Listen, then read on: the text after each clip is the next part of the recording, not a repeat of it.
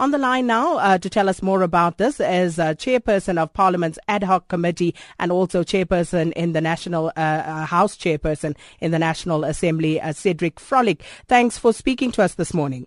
Good morning, Sakina, and good morning to your listeners.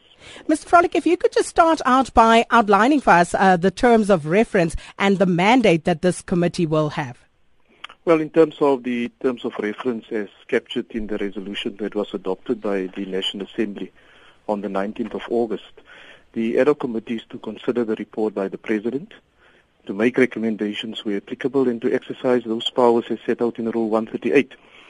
Further discussions also ensued after the first meeting of the committee took place, where we could not elect the chairperson due to a misunderstanding from the opposition parties. And what we made very clear is that all relevant reports will be considered by the House. And that is how we will proceed with the matter. And then it says you have 6 weeks in which to report back to Parliament. So when will the committee begin with deliberations on these reports? We had the meeting yesterday where the chairperson was elected, and the next meeting will consider the program of the committee, where the different political parties will put their views across in terms of the scope of the work that needs to be done, and they will also make certain proposals in terms of procedures to be followed. I must add, Sakina, that the date to report to the House is no later than 24th of October, so there is quite a bit that needs to be done. Fortunately, in terms of the parliamentary program, there is a number of committee weeks that is lying ahead, so this committee will use that time to do most of the work.